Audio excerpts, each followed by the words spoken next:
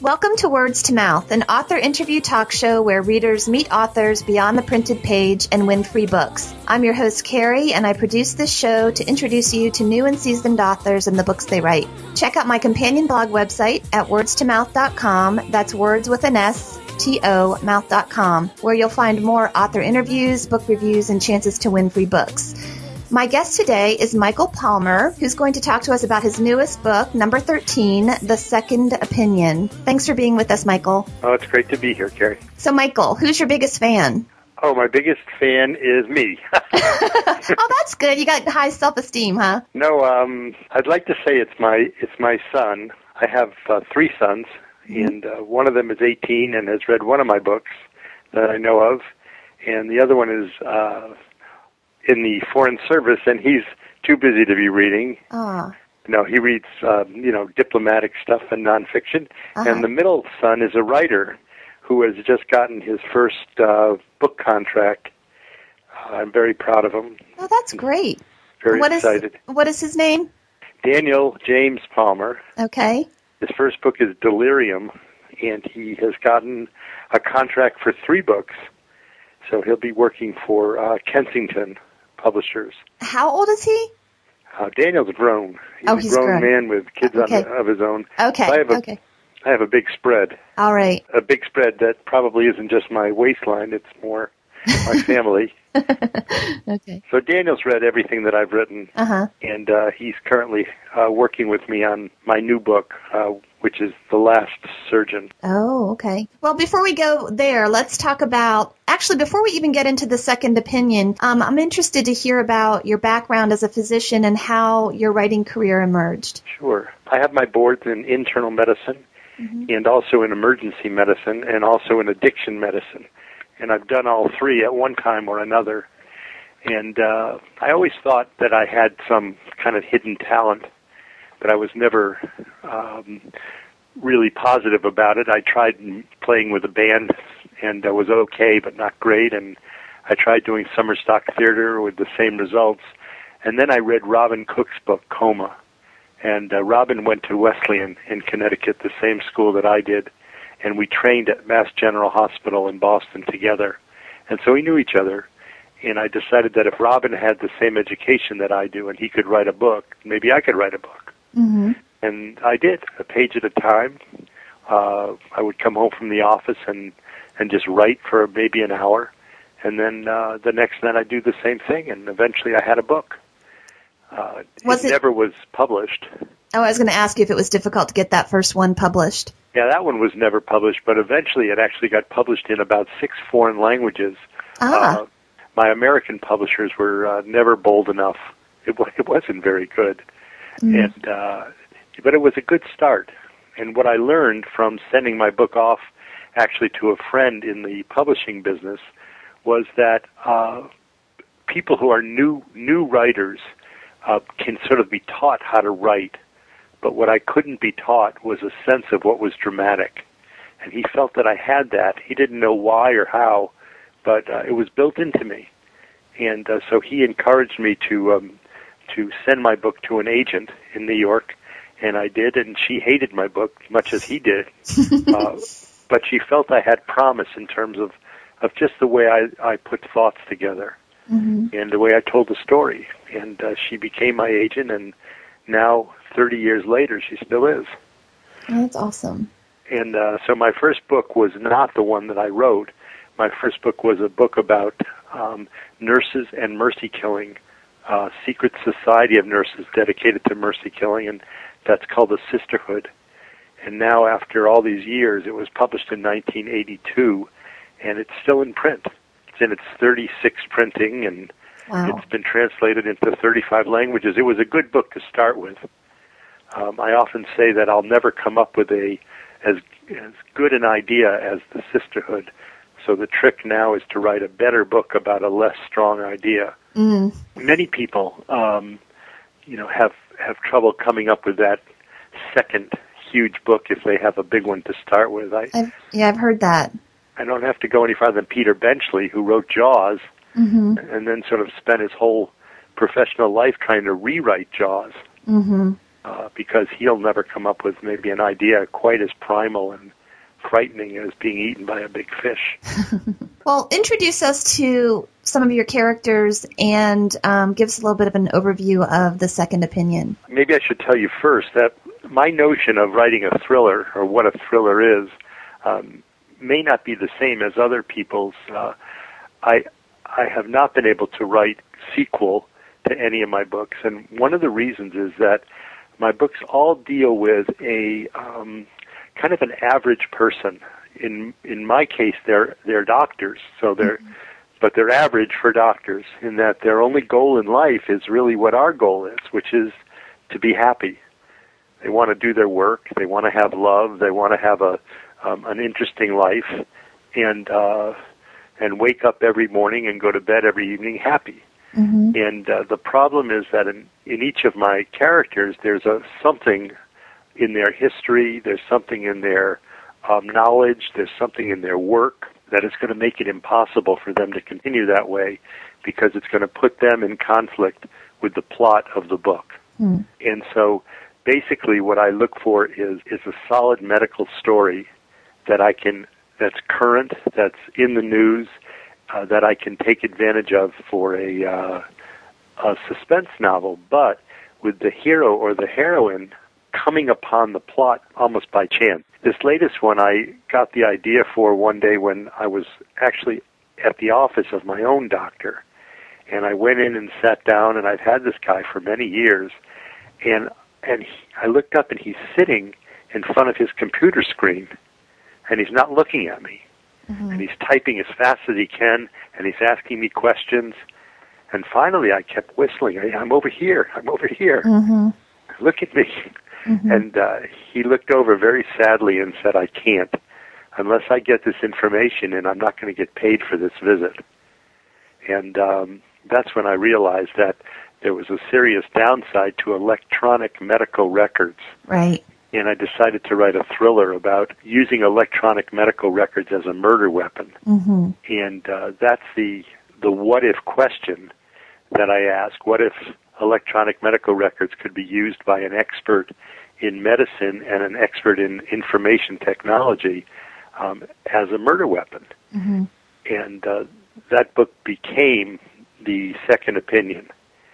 And it's been out now since February. It's doing wonderfully well, and people are having fun with it, not only because of the plot, but because the main character in the book is an interesting woman, Thea Spiralakis, a member of a Greek medical family, and Thea has Asperger's syndrome.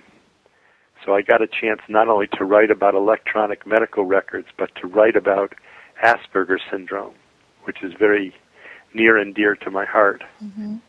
Yeah, I'm aware one of your sons has it. Yes, my youngest son, who's now 18, was diagnosed when he was 4 as having this. It's a form considered to be a form of high-functioning autism, and it involves the inability to make normal social connections with people, to understand social dynamics, to maintain eye contact with another person, to have small talk.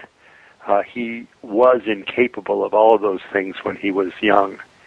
And through a tremendous amount of therapy and a tremendous amount of work, his mother and I have been able to help him to knock down many of the barriers that were keeping him from being happy. Well, and actually, you've got 2 characters in your book. Dimitri also has AS for short. So kind of like two ends of the spectrum with Thea, and not 2 ends of the spectrum, but they handle it differently, yeah. And I wondered if it's often the case where people excel in a particular skill like Dimitri did with his technology. Well, what I really wanted to do was to make the point that as difficult as Asperger's syndrome can be, it's quite treatable. And the family in the book, the Spiralakis family, has 4 children and a father who's a very famous and powerful physician. Mm-hmm. And the 4 children range from Dimitri, who is the oldest, who has Asperger's syndrome and was never treated, mm-hmm. and he was never diagnosed, in fact, and his father was ashamed of him. and ended up, because he was weird, keeping him he wasn't locked up, but keeping him in the family coach house, where he sort of lived with his computers and his computer screens and his collection of Star Wars memorabilia and Coca-Cola memorabilia, and virtually was a shut-in with an IQ of 180, with no social graces and no social skill to speak of. And the middle two children in this family were twins, who are what we call neurotypical. One was actually a cardiac surgeon, and one was an orthopedic surgeon. And then the youngest of the four also had Asperger's, and that was Thea, and she was treated from the time she was about 10 years old. And so the differences between Dimitri at 43 and Thea at 33, where Dimitri was never diagnosed and never treated. And that's what I enjoyed writing about the most. Yeah. I want people to know that, as with my son, who is just graduating from high school this year and is going to his first choice of colleges, and when I never thought he'd ever go to college, and he's perfectly ready to go. I think he'll do fine. I want people to know that this is out there for them, but they're going to have to work for it. Well, it seems like that it's these different autistic conditions, or I'm not sure how what you call it, as far as them being on that autistic spectrum. Yeah, that's the word. Okay. It seems that it's just, with people that I know with young kids, that it's just really, the diagnosis is really taking off. I mean, I have a nephew who's been diagnosed, and also another friend that has a little boy that sounds a lot like Dimitri in a way. He's very, very intelligent, but he has those issues that you talked about with the social skills and, not being able to read emotional feedback and that kind of thing. What are your recommendations? Are there particular resources that you would recommend to people if they suspect that there's something like that going on with their child? All parents who are in the middle of this try as many therapeutic modalities as they possibly can. The single central reference, there's two of them that people can use. One of them is called the Developmental Delay Registry, and I think I can double-check it, or you can double-check it, but the website is DevDelay, DEVDELAY. I think it's DevDelay. I can check that and put it in the show notes for people to look at. Okay, if you can do that, that would be great. And another one, especially for people from New England, although anyone can use it, is the Asperger's Association of New England, AANE. And they're also a resource for anybody who has questions about this condition. So the Dev Delay people, Developmental Delay, or Asperger's Association are two places I would recommend. And, of course, there are now dozens and dozens, if not hundreds, of books dealing with Asperger's and every aspect of it. And I think the question you asked is an interesting one, and I actually, at the end of the second opinion, I listed out 15 questions about Asperger's, and I answered them as best I could with the help of the people from the Asperger's Association of New England. And the first question is, well, is there really an increase in the condition, or are we just diagnosing it more because we know more about it? Right. And the answer to the question is, I don't know. The answer is that maybe it is just that we're seeing it more in people who 10 or 15 years ago were labeled as geeks, or labeled as nerds, or labeled as just a disabled, odd child. Right. Some of these kids are profoundly disabled because of their inability to focus on things other than train schedules, or in the case of my son, he became obsessed with cartoons, animation, and he still is. He's a tremendous expert on animation, and he not only knows about it, but he can do it. And he's had his cartoons on the web looked at by more than 100,000 viewers. So there's a lot of good parts to people with Asperger's that, In the case of Luke, I don't want him to change. I want him to keep the parts that make him unique and fun and interesting, and then to get rid of the parts that make life hard for him. Well, I did like that. There was a line that Thea said. I think one of the twins was making a comment about the way that she responded to somebody, and she was just, I can't remember exactly how you worded it, but she was basically like, you know what, just appreciate me for who I am instead of looking at what you consider to be, I don't know, she didn't use the word disability. Right. Yeah, no, I like that. What you're saying is exactly right. It's the most important thing is for the kids to just have strong self-esteem, which is, of course, what we're all trying for in our lives anyhow. And so for parents of kids with anything on the spectrum, which would include Asperger's syndrome, would include even ADD and ADHD, I think, but there are some people who might argue with that one. But the trick is to just keep saying, I love you, you're doing great, let's go to this class for a while and see how you do there. In the case of my own son, the area that he benefited the most in was a group in Massachusetts called the Spotlight Program, which practiced improv as a way of teaching the kids social pragmatics. So that when you ask my son, you say to him, how are you? And Luke will inevitably say, oh, I'm doing fine, thanks for asking. And it sounds wonderful when you hear it. And it sounds really pretty grown up. And the truth is, there are 10 other kids who will say the same exact thing because they practiced it. How you doing? Oh, I'm doing pretty well. Thanks for asking. Every one of them knows that, and eventually it becomes just part of the way they respond to people. And so it's sort of role-playing that they do with them and kind of teach them the response. Exactly what they do. They play games together to learn how to do this stuff to communicate. And eventually it all falls into place. It's what I write about in the book is if we think about people who have had a stroke and say they've lost the part of the brain that works their right arm. They just can't use their arm. And they go into therapy, and by repeated pieces of therapy for their right arm, their brain is able to find new pathways that make the arm work.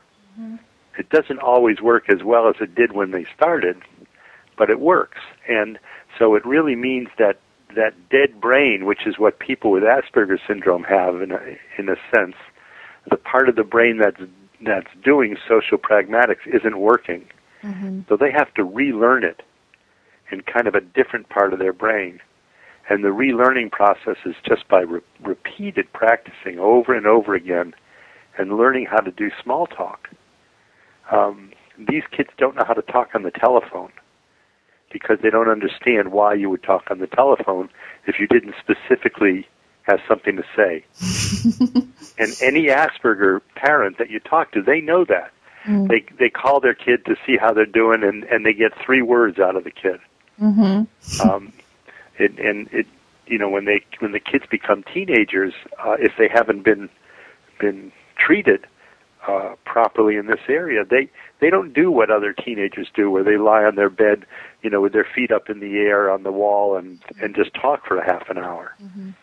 They talk for 30 seconds, and once the business is taken care of, there's nothing else to talk about. And in the case of Luke, he's learned how to talk on the phone. He's learned how to instant message, and it's been great to watch him develop.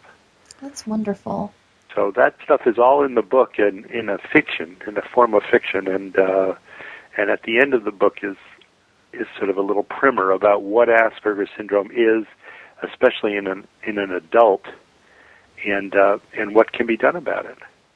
I do. I appreciate the way that you weaved the information into fiction. I had another author that wrote about Alzheimer's in that same way, Still Alice, and I just think it's a great learning tool. It's an interesting way to kind of give some exposure to the condition. Yeah, I think if we have expertise, and as a physician, I have a lot of it in some areas. I feel excited to be able to share that in the form of a story. Every story needs to have a main character, and the main character has to have something in their lives and something going on, and it's fun sometimes. My new book, the one that I'm working on right now, is called The Last Surgeon, and the hero of this book is a physician who has PTSD, post-traumatic stress disorder, from his service in Afghanistan, where a terrorist blew up the hospital where he was working and killed all the people in the hospital except for him. And so he becomes a very interesting character, because in addition to everything that I'm going to give him to do, he's got that personality disorder that he has to deal with and figure out a way to treat. So that's what the new book is about. Well, let me just tell listeners that Michael has offered a free copy of The Second Opinion. So you'll need to go to wordstomouth.com and leave a comment under this interview post, or call 206-309-7318 and leave me a voicemail comment that I can play on air. Make sure you're signed up for my e-newsletter, because that's how I announce who wins. I wanted to get back to The Second Opinion real quick and just ask you, on more of the dramatic side of it, what was your favorite scene to write in the book? There were a lot of little scenes that I really enjoyed. The book itself deals with her father, who is hit by a car and is in a coma. And there's a moment when she realizes there have been people arguing at his bedside about whether he should be taken off life supports and allowed to die, and that includes his two middle children who are in favor of just letting him go. Right. And there's a scene where Thea is at the bedside by herself, and she loves her father very much, and suddenly realizes that he's never been in a coma, that he's wide awake, and he's suffering from this very terrible syndrome called locked-in syndrome, where he is unable to move any of the muscles in his body, but yet he's totally cognizant of the things that are being said, and he can understand everything that's going on. And that's a scene that I liked writing and that I enjoy thinking about. And there was also another scene in the book that I liked where she meets a hospital security guard that she likes. And in the course of trying to have a kind of normal conversation, she keeps giving him way too much information. And he's astonished, and he asks her finally, after she gives him 20 different definitions for the word bust. Yes, I remember that. He asks her, "Do you always do that with people?" And she looks at him and says, "No, not always, but I could." Yeah. And she knows so much. And so those are the scenes in the book that stick out that I really did enjoy writing and reading. I like both of those too. I mean, it's, when his eye moves and you realize, oh my gosh, he understands. And you're definitely a gifted storyteller. I like that scene in the cafeteria as well. And you do a great job of showing his character with the boy in the scene. I like that too. Thank you. Oh, I wanted to kind of turn the pages on you a little bit, or turn your own words on you a bit. From page 25, you asked the question in one of your characters, what if you knew the exact day and time you would die? What would you choose to do differently? It's always been one of the profound, if it is profound, questions that I wonder about myself. And obviously, it's a helpless feeling if you knew when you were going to die, and it's possible that people who had that information would just stop. Like, why do anything? It's possible that people would realize that life is to be led a day at a time, and that all you have is this moment, and I need to make the most out of whatever I have. And maybe they would travel more. Maybe they would suddenly get into service to others as a way of making the most out of the time that they had. And so I've always thought about it and wondered how I would respond. And the answer for me should be, well, you should always live your life as if this is it, as if you haven't got any time left. And It's a difficult thing to do, isn't it? To keep that very, perspective. Very difficult. Right. It takes practice, actually. It's very difficult to live your life a day at a time without practicing. Mm-hmm.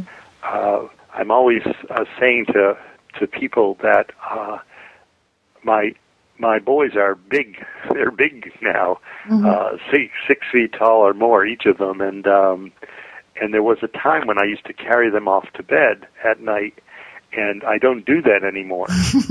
and that means that there was a night when it was going to be the last time I was ever going to carry them off to bed, and I didn't know it. Aww, yeah. When I was doing it, and there's so many of those things where you don't know when you're doing it that you're never going to do it again. That's a great point. Yep. And in fact, periodically, I just totally embarrass them by grabbing one of them and hauling them up and carrying them off to the bed, so that the last time I did it won't have been the last time I did it. That's cute. And I had that experience not too long ago where I was looking back at, I've got 2 teenage girls actually, and I was looking back at video, and there's a picture of my husband, or a video clip of my husband holding my daughter, and she's sucking her thumb and falls asleep. And I'm like, if I could just have her be that little girl that I could hold in my arms one more second. You're completely right. I love that idea of you just never know when that last time is. But yeah, thank goodness for grandchildren, right? Yeah, you get to do it again. The trick is to live every moment again as if that maybe I won't be doing this again. Mm-hmm. Maybe this is the beginning. I don't know.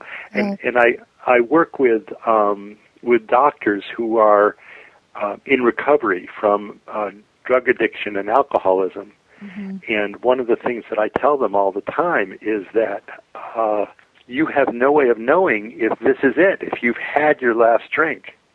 It's a day at a time. And it may be that 30 years from now, you'll look back and realize that was the day that you did it. Mm. Even though you've tried it a dozen times and failed, this may be the day. And you have to act as if it's the day. And wow. It's very profound for them to realize that every journey starts with a single step. The journey of 1,000 miles starts with a single step. The journey of not drinking starts with a day of not drinking. Yeah. And so I think about that stuff. And whenever I do, I try to stick it into my books. Now I get to put it on Twitter. Good. You're into Twitter. I was going to ask you, I know you've got a really great website, and I know that you're on Facebook, so you're on Twitter. Are you on any other social media sites at all? Basically, what happened is that that my publicist at St. Martin's told me that I'm very much unaware of what's happening in the new media now. Uh-huh. And I'm a senior and in my 60s, mm-hmm. and I don't have any idea the power of the Internet. Mm-hmm. And she suggested that I needed to get a PR person who understood the Internet, mm-hmm. and to give my writing a cyber presence. Mm-hmm. And so she's the one who enrolled me in Facebook and in MySpace. And then in Twitter, I refuse to go to Fixture because I really don't even understand what it is. Well, you have to be careful, too, not to get too many because then you're not effective, you're not engaged in the conversations. You know what I mean? It gets too unwieldy. I think that's already happened. I okay. really do. That's when you hire, I heard that people are hiring ghostwriters for Twitter now. So. Oh, so they'll sound wise and. Yeah, you just pay somebody to make you sound really good. I haven't gone that far either, but for example, I came across a review of my books in a site. Maybe it was yours. I don't even remember what it was, but it basically said chosen one of the top 100 book review sites on the Internet. And I said to my son, who's a very wise person about these things, I said, I can't believe there are 100 sites on the Internet that do this. And he very calmly said, Dad, there are 100,000. Yeah. And of course, I have no idea the power of the Internet. And so I've enjoyed being on Facebook, although I'm not the one that ever sends out and asks someone to be my Facebook buddy. Yeah. The publicists do that, but when someone writes me, I try to always write them back, just like if somebody sends me an email off my website, I'll always try to answer it. Sometimes it takes me a month. That's okay. Well, give us the web address real quick. For me, it's michaelpalmerbooks, one word, .com. Okay, so they need to add books to the bottom of your name or the end of your name. And it's on obviously it's in the flap of my books. Yeah, and I'll put that on the website in my show notes as well. We're running a little bit short on time. Tell me real quick, what are you reading right now? Believe it or not, I'm reading a book that nobody's read because when I was a new writer, some very famous writers gave me blurbs on my first book, and I vowed that if what I had to say ever mattered, that I would never say no to a new writer if they needed my help. But well, the problem was that little did I know that I now get anywhere from 3 to 10 advanced manuscripts, ARCs they're called, every month. Yeah. And so I have a pile of them, and I read them. I won't blurb something I haven't read. And so I have a pile of them sitting on the floor, and whenever I have time, I read them. And if I'm going on vacation, then I try to take one book that everyone's been talking about. Mm-hmm. The next one I'm going to read is the story of Edwin Sawtelle. Okay. I don't know if you know that book or not. No, but, I don't. Let's look it up. The last book I read before that one for myself was Water for Elephants. Oh, okay, good. Mm-hmm. And, I thought that was pretty good. It's a little slow at times for me. Yeah. I have some writers that I love. James Lee Burke. When I have time, I'll read him. Tess Gerritsen is my friend, and we teach together. I read her as much as possible. So you teach writing as well? Yes. Are you still practicing as a physician? Yes. Oh my goodness. And I'm a single daddy. Okay. My kid lives with me, and so I'm pretty busy. Yeah, you are. I wanted to ask you before I forget, are you, like your character, Thea, are you involved with the Doctors Without Borders? I support them. Okay. And I've done medical missions before. I've been to Central America a couple of times doing medical missions. The first one I was there for 2 weeks. So I have some experience with international medicine and crisis medicine. I think possibly after my kid goes away to college, then I may start volunteering a little more. Mm-hmm. Yeah, in your spare time, right? I maybe do less writing. And, no. do a little more hands-on stuff. Yeah. It's, I really have been very happy with my life. I love it. And I'm happy to have discovered this sort of little splinter skill of being able to write books. I never knew I could do it, and then all of a sudden I could do it. Well, this is my first one of your books, and I really enjoyed it, The Second Opinion. So I will be going back and reading some of the other ones. I especially the one where you talked about the what did you call it? The sisterhood. The sisterhood. Yeah, that sounds interesting to me. Yeah, it was what happened was I got connected with the agent in New York City, and she read my first book that I had written and, of course, didn't like it very much. And at her request, I went to New York, and I sent them about 10 ideas for other books that I had. And when I went, she said, look at this idea. We all like this idea. And can you write this book? And she pointed to an idea I'd written down which said, Secret Society of Doctors Dedicated to Mercy Killing. And she said, this is a strong book. Could you do this? And I said, I don't know. I think so. Mm-hmm. And she said, well, did I know that 75% of the people in this country who buy books are women? Is there any way I could make this nurses instead of doctors?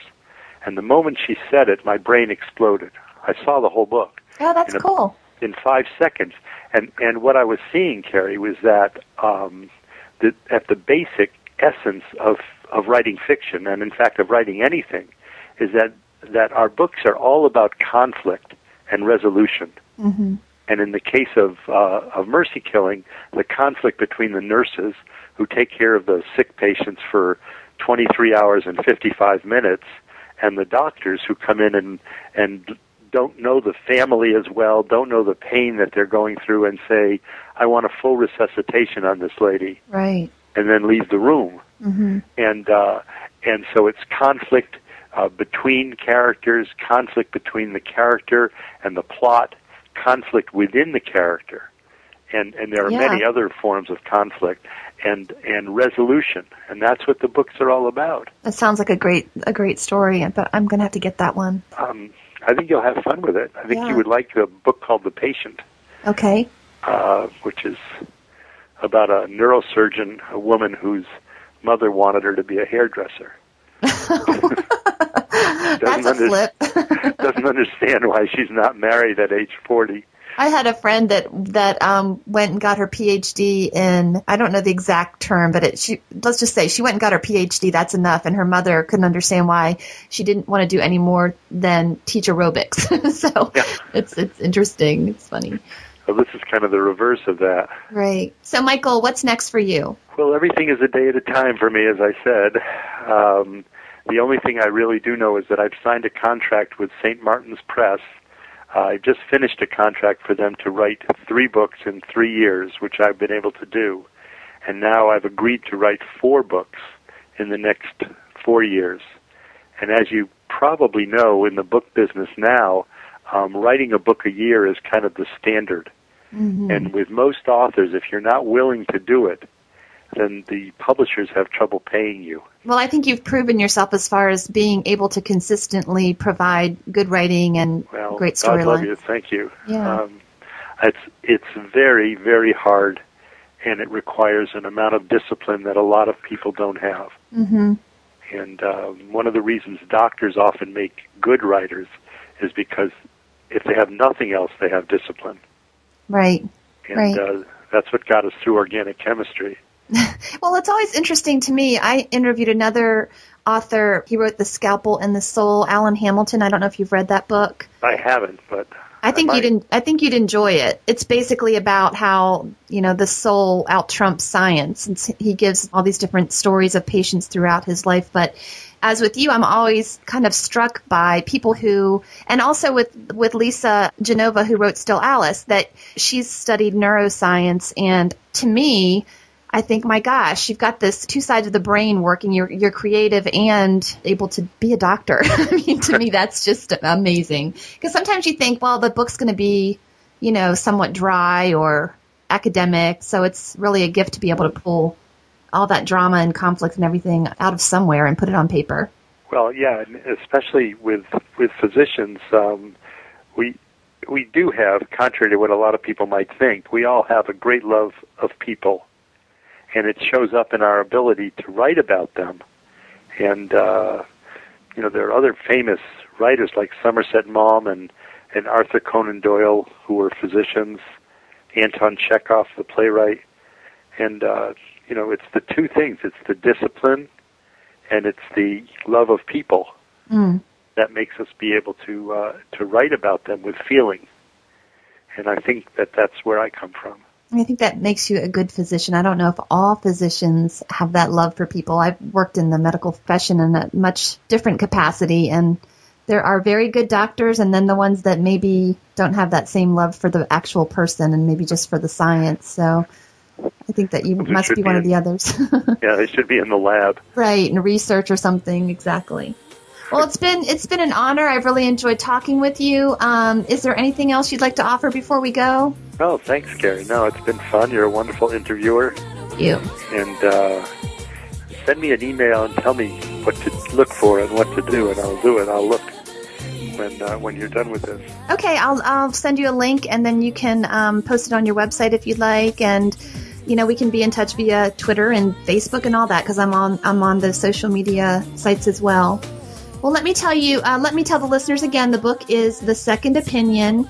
And again, I'll put Michael's website on wordstoMouth.com, as well as some of the different resources that he's offered for AS. Please feel free, listeners, to call 206-309-7318 and share your thoughts about the book or this interview. authors, please check out my new promotion service.